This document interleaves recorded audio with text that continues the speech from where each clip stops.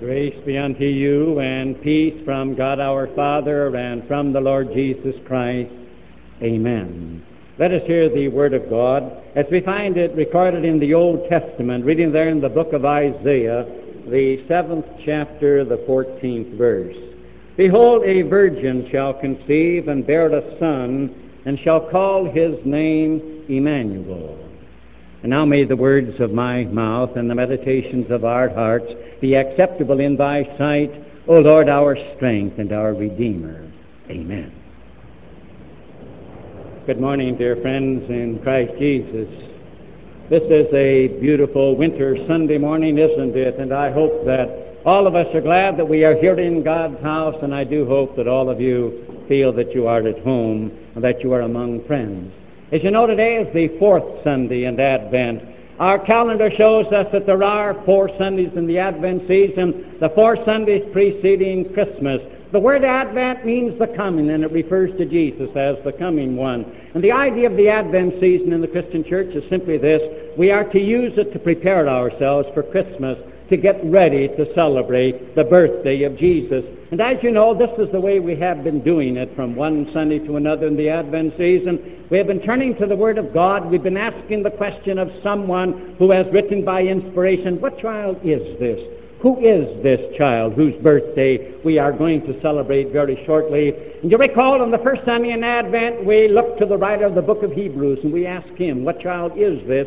You remember his answer was, why, this child is no less than the high priest over the house of God. He's worthy of your loyalty and of your allegiance. And then came the second Sunday as we were getting ourselves ready for Christmas, and we went to Simon Peter, the rock, and we said, Simon Peter, what child is this? And you recall his answer. Simon Peter said, well, this child is no less than the King of an everlasting, of an eternal kingdom, worthy of your love and of your loyalty.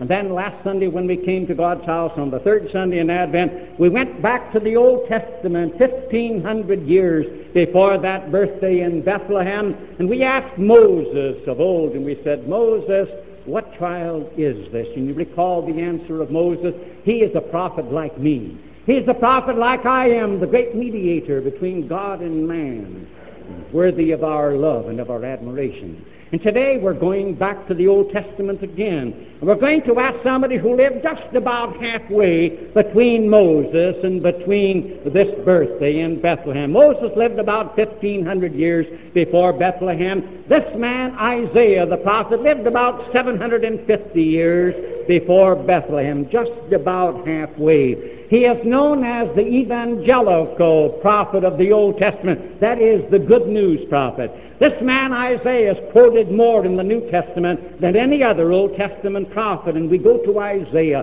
and we say, Isaiah, what child is this? And he foretold something and he says, don't you know what child this is whose birthday you're getting ready to celebrate? And he says, behold, a virgin shall conceive and bear a son and shall call his name Emmanuel. Isaiah says to you and me this morning as we're getting ready for Christmas, oh, we're right on the threshold, aren't we? The fourth Sunday in Advent. He is saying, well, this child is no less than Emmanuel. You and I may say, but what does that mean, Isaiah? And coming down 7 centuries later, you recall that Matthew in his gospel, in the first chapter, he quotes this prophecy and he tells us what it means. He says, what's being interpreted is God with us. We look at that word Emmanuel. It is a word made up of 2 words, E-M-A-N-U, Imanu. You may spell it with an I, you may spell it with 2 M's also. Imanu means with us. And the E-L on the end, you can hyphenate it. That E-L, L is a shortened form of Elohim, which means God.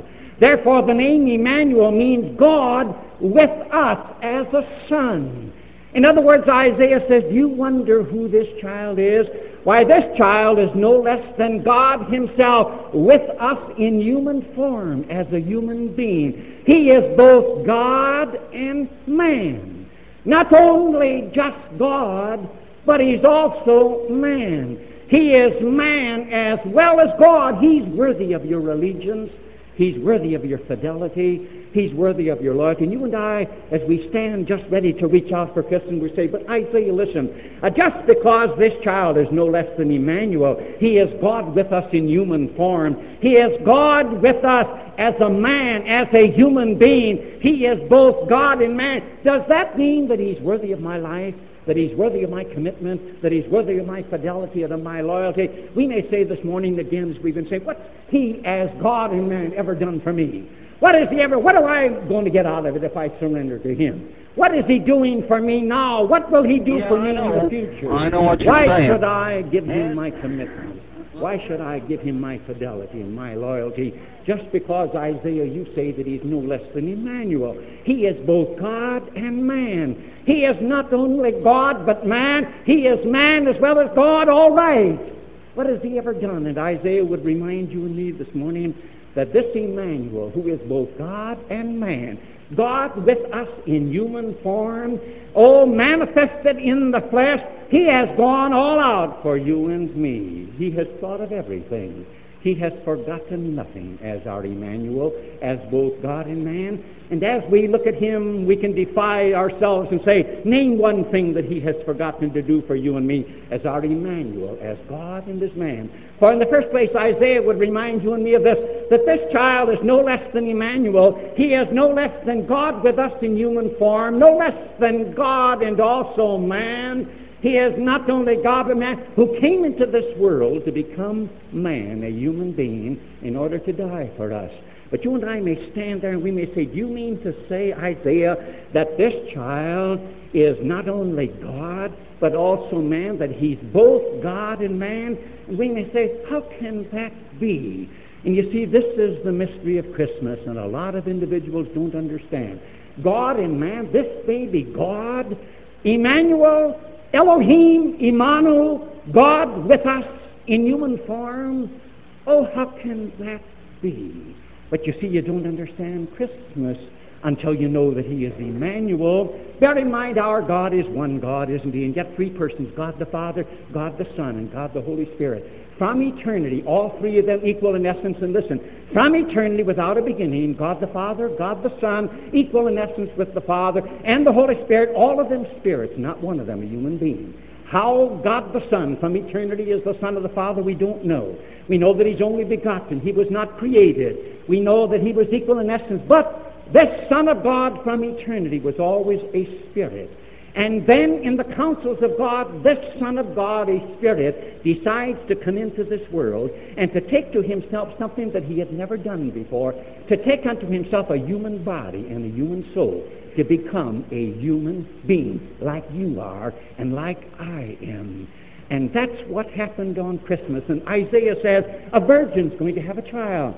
And again, this virgin, Isaiah doesn't name her, but we know it was Mary. The Holy Ghost caused her to conceive, and she was going to be the mother and became the mother of a human being, a child with a body and a soul.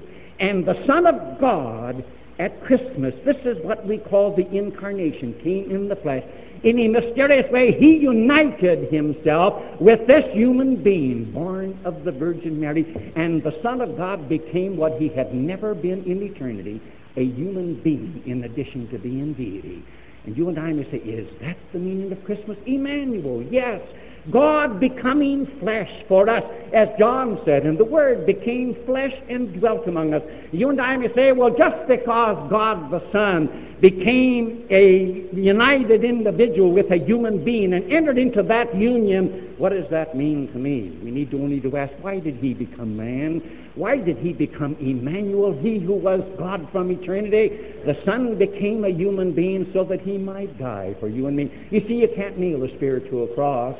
And therefore he had to become part of you and me, a human being with a human body and a human soul, that again he might be our substitute, and on the cross of Calvary he might bear the guilt and the punishment of our sins. And so he became man, so that on the cross he came to die, don't you understand? This Emmanuel came to die, that in that death on the cross he could pay our bill and bear the equal of an eternity in hell for you and me. That is why he became Emmanuel. He went all out. And therefore he's worthy of our love and of our loyalty as we're getting ready to celebrate his birthday, because he, as Emmanuel, He, as both God and man, He has brought forgiveness, deliverance from hell, and the gift of eternal life for the entire human race. I challenge you, you tell me something that He has left out. He, this Emmanuel, this babe of Bethlehem, He, Emmanuel, not only man but God, and not only God but man both, He came to bring the greatest blessings that heaven can bring, that you and I might be freed from the guilt and the punishment of our sins, and that we might have eternal life in Him. That's who He is. No wonder Isaiah says, again, His name shall be called Emmanuel. He is both God and man. He is not only man, but He's God as well. He's both. And as we're getting ready again, we're standing here on the fourth Sunday in Advent, we ought to say to ourselves, I must believe, therefore, that this child, as Isaiah has said of Him, He's no less than Emmanuel. He's God with us in human form, both God and man. And when you and I believe that, we ought to determine then this morning we're going to hold fast to the truth of His deity, and we ought to hold fast to the truth of His humanity, born of the Virgin Mary. Oh, you and I know today there are those who are denying His deity. How could He be God this way? But He was very God, a very God. He was Emmanuel Elohim. Isaiah 7 centuries before said, this child is going to be God in human form. You and I, by the miracles that He performed, He even raised the dead and raised Himself. We know that He was God, but He was also man, born of the Virgin Mary. Oh, how today men laugh at the virgin birth. Men say, do you mean to say that you are so credulous that you believe that a virgin can have a child without having cohabited with a human being? And you and I say, no, we believe that no woman, no virgin can have a child unless she has cohabited, except there was one exception. And that exception was on that night in Bethlehem, when Mary the Virgin, she gave birth to this child without cohabiting with a male, because the Holy Ghost had come upon her. The Holy Ghost had placed the seed of life in her, and this virgin birth was so necessary. You see, those that like to deny it fail to say what was so necessary about it. Listen, this was God's way of bringing a child into the world without the contamination and the taint of original sin. Mary was chosen to be the mother of Jesus, but she was a sinner like you are and like I am. And how could she, a sinful person, having inherited original sin from Adam, even as you and I, how could she bring forth a holy child? There was one way. And it was God's way, that she as a virgin. This was the answer. Why God chose the virgin birth, I don't know. But I do know this, that it's the virgin birth that assures you and me that this child was born without sin. And when you and I can hold fast to the truth of His deity, and we shall hold fast to the truth of the virgin birth, then we're ready for Christmas, because then we've got a Savior who's big enough to be the Savior. He was God, and we've got one who was pure enough to be the Savior. When we do away with the virgin birth, and we've got a sinful child, just as you and I were born in sin. But He was born of the Virgin. This was God's way to start the human race over again, because this was no less than Emmanuel. He was God with us in human form. He was no less than God as a human being. God as, again, a man. This is the great mystery of Christmas. And when we say to ourselves this morning, we're getting ready for Christmas, oh, what child is this? Why, Isaiah says He's no less than Emmanuel. This is no less than God with us in human form. God manifested in the flesh. This is God who became a man, a human being, worthy of our love and loyalty. We may say, what's He doing for me now? You say He's gone all out. He has failed in nothing. He has thought of everything. Isaiah would remind you and me in the second place that this child is no less than Emmanuel. He's no less than both God and man, who went back to heaven and who rules in heaven with absolute authority over all things in heaven and in earth for you and me, not only as God but also as man. You know, when Jesus died on the cross on Good Friday, He went to heaven, but He left His body, didn't He? But oh, when 40 days after Easter He returned to heaven on that Ascension Day on the Mount of Olives, do you remember there was something different? That when He went as a human being. His body went along with Him. He went to heaven as Emmanuel. He went to heaven to sit at the right hand of God like He had never sat there in authority before. He was there as God. But now on Ascension Day He went also in addition as man. What does that mean to you and me? Listen, as God, He rules over heaven and earth, and He rules over Satan and the forces of hell. He rules over every adversity in your life and mine as man, besides as God. He rules as God. Oh, He controls. We say, what about this Satan being bound for 1,000 years? Bear in mind that Jesus in Matthew, Mark, Luke, and John never said anything about coming back and ruling on this earth for 1,000 years, not one word. And therefore, on the basis of Scripture, a better translation of this 1,000 years is this: He came the first advent and went to heaven as God and man. He has Satan under His control with a chain. Satan, because this is the time of choice, the 1,000 years, the time between the first advent and the second advent, and He on the throne, He who is Emmanuel, who is God as well as man, He controls Satan, so that again He is not out of bounds in spite of the things that come in this world, and He's not out of bounds in your life and mine, but He rules as man. Does that mean anything? You and I may say, how does He know my needs? How does He know how I feel? He is God. You may say, oh, as God, He's so far removed from me. How can He understand me? But He said, wait a minute, child. Don't forget I'm a man on the throne. You think I don't understand? You mean that I don't understand what your problems are and your sorrows and your heartaches? You mean that I was down on earth for 33 years for nothing? You mean that I don't know what it is not to have a home, and the birds of the air, again, they have nests and foxes have holes, and I didn't have a place to lay my head? You mean to tell me I don't know what adversity is when they planted a crown of thorns and beat it on my head? You mean to tell me I don't know what it's all about when they scourged me and my back was just simply one great big mass of holes and blood? You mean to tell me I don't know what it means when they spit in my face? You mean to tell me that I am not touched with the feeling of your infirmity? You mean that I don't know what it means to have nails driven through my hands and through my feet? You mean to say that I am so far removed from you that I don't understand? I would have you know that I am a man on the throne as well as God. And He would have you and me know that nothing therefore comes into your life except by His permission. Nothing happens. There isn't any luck. There isn't any fate whereby something comes. And He assures you and me that He's worthy of our loyalty, that He's gone all out, because He says, I will overrule every adversity that I allow, every sorrow, every heartache that I allow in your life. I will overrule it, that it will help you in your heavenward journey. You and I may say, you mean He will reverse all the sorrows of life, that they become blessings? And Jesus said, did you ever stand at my cross? Did you ever know that not only did I die for you, but I died the most shameful and disgraceful death that a human being could die? The most shameful and absolutely ignominious way to put a man to death was the cross. And oh, how He has reversed that cross that was a horrible, terrible way to die.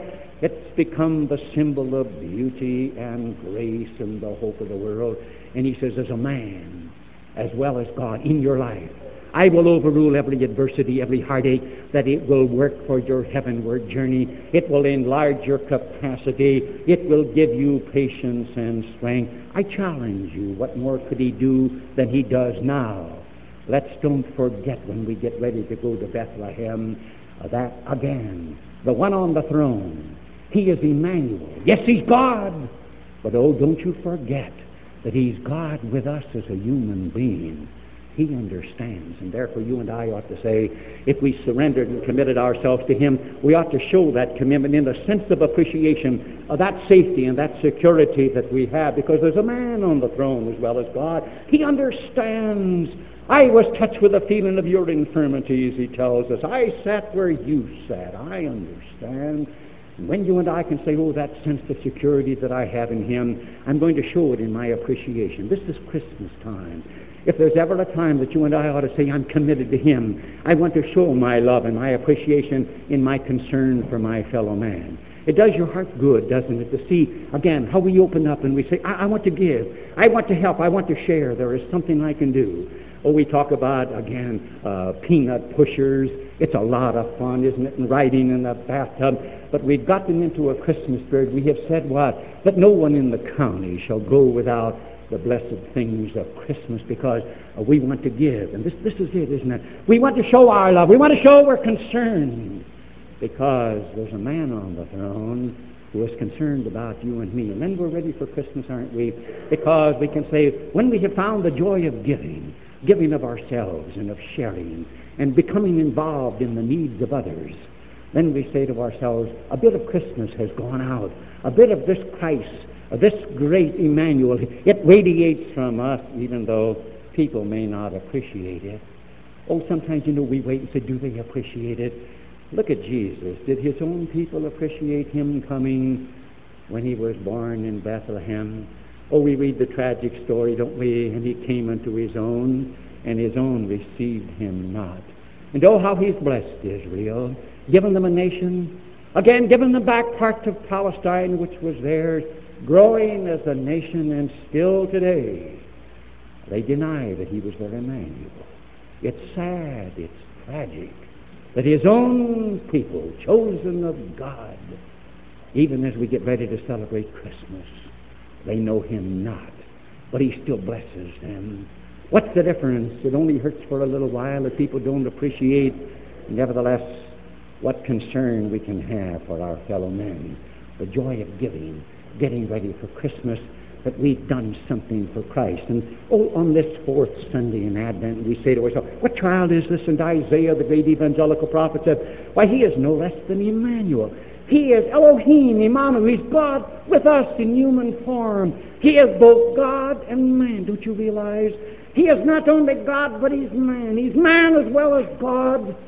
He's worthy. And you and I say, well, what's he going to do for me in the future? And Isaiah would remind you and me that this child is no less than Emmanuel. He is both God and man, who's going to come again to make all things new. He's coming again as God and man to make all things new for you and me. You and I may say, I wonder what it's going to be like when he comes to create new heavens and a new earth. Do you realize that when he comes to create new heavens and earth, he's going to come as Emmanuel? He's going to come as God, all power to do all things. But as a man, what does that mean? He's going to come as a man. He's going to come as a man. That means that when he creates all things new, as a man, he's going to make things that he knows men who love him like. You talk about Christmas. When I used to come to Capital University, I used to take a train out of Union Station in St. Louis, and I came to Columbus. That was the only way. No one ever dreamed of owning an automobile when I was in school. You were doing good to be there, and I didn't get home till Christmas. But when the time came to go home, I knew this, that my mother would have everything that I liked. She would think of things that she knew that I liked that I had forgotten. In that Christmas vacation, anything that she ever remembered that I, as a child, that I liked was there. When Jesus says, I go to prepare a place for you, that means especially for you and me. In the new heavens and the new earth, he as a man says, I know what you like. He happens to know that I like animals. I like dogs. And it's not beyond the realm of probability that in the new heavens and the new earth that there will be some laddies and some pumpkins around, because I love animals. One of you sent me a Christmas card, deeply touched me, and you said, again, on the front of it, animals, and inside it says, thanks, Reverend, for remembering us in your sermons too, signed the animals. Yeah, they're God's gift. If in his first creation, before sin came, there were animals, oh, it's not beyond the realm of possibility that there will be animals, because he knows some of us love them too, as well as human beings. He knows our likes, and therefore, again, he's gone all out, because when he comes, he's going to come not only as God, but as man. So we'll feel at home. So we'll feel wanted. Oh, if he was just the eternal spirit in heaven, without his body, and we'd look and we'd see 10,000 times 10,000 angels who don't have bodies, and we'd see 100 million angels, and you and I with our bodies, maybe we wouldn't feel at home. We'd say, this is not the place for me. This is a spirit world. But oh, when he comes and creates the new heavens and the new earth, here's Emmanuel. He's going to have his body. And the prince, you see, those places of honor, those 5 wounds. When we're going to look at him, we're going to say, oh, I feel at home. We're going to feel right at home. We're going to feel wanted, because when he became a human being at Christmas, he entered into a union that is eternal. He will be a human being throughout all eternity. Do you know of any greater joy than to be wanted You know of any greater tragedy not to be? I have wives come to me and say, I'm no longer wanted. It's horrible. It's tragic. I have husbands come to me and say, I'm no longer wanted as a husband by my wife.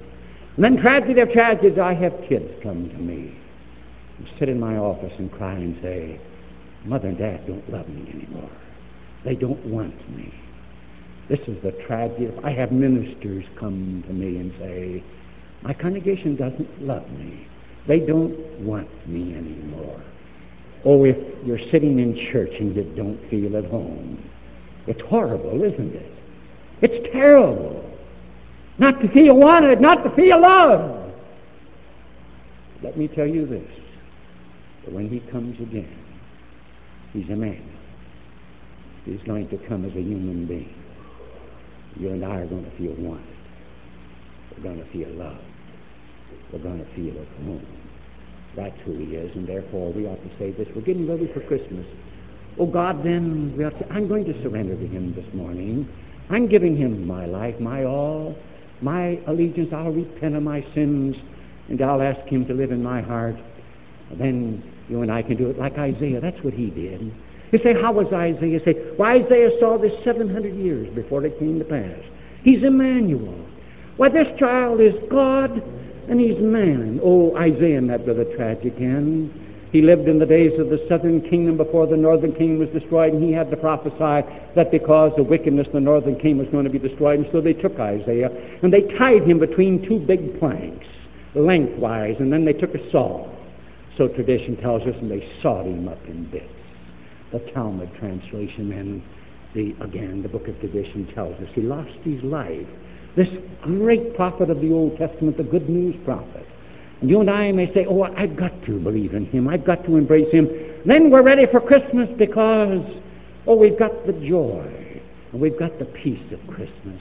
Do you realize that because he's Emmanuel, he's thought of everything? How about the Lord's Supper that you can have this morning? Do you realize that if he wasn't a man, there wouldn't be any Lord's Supper?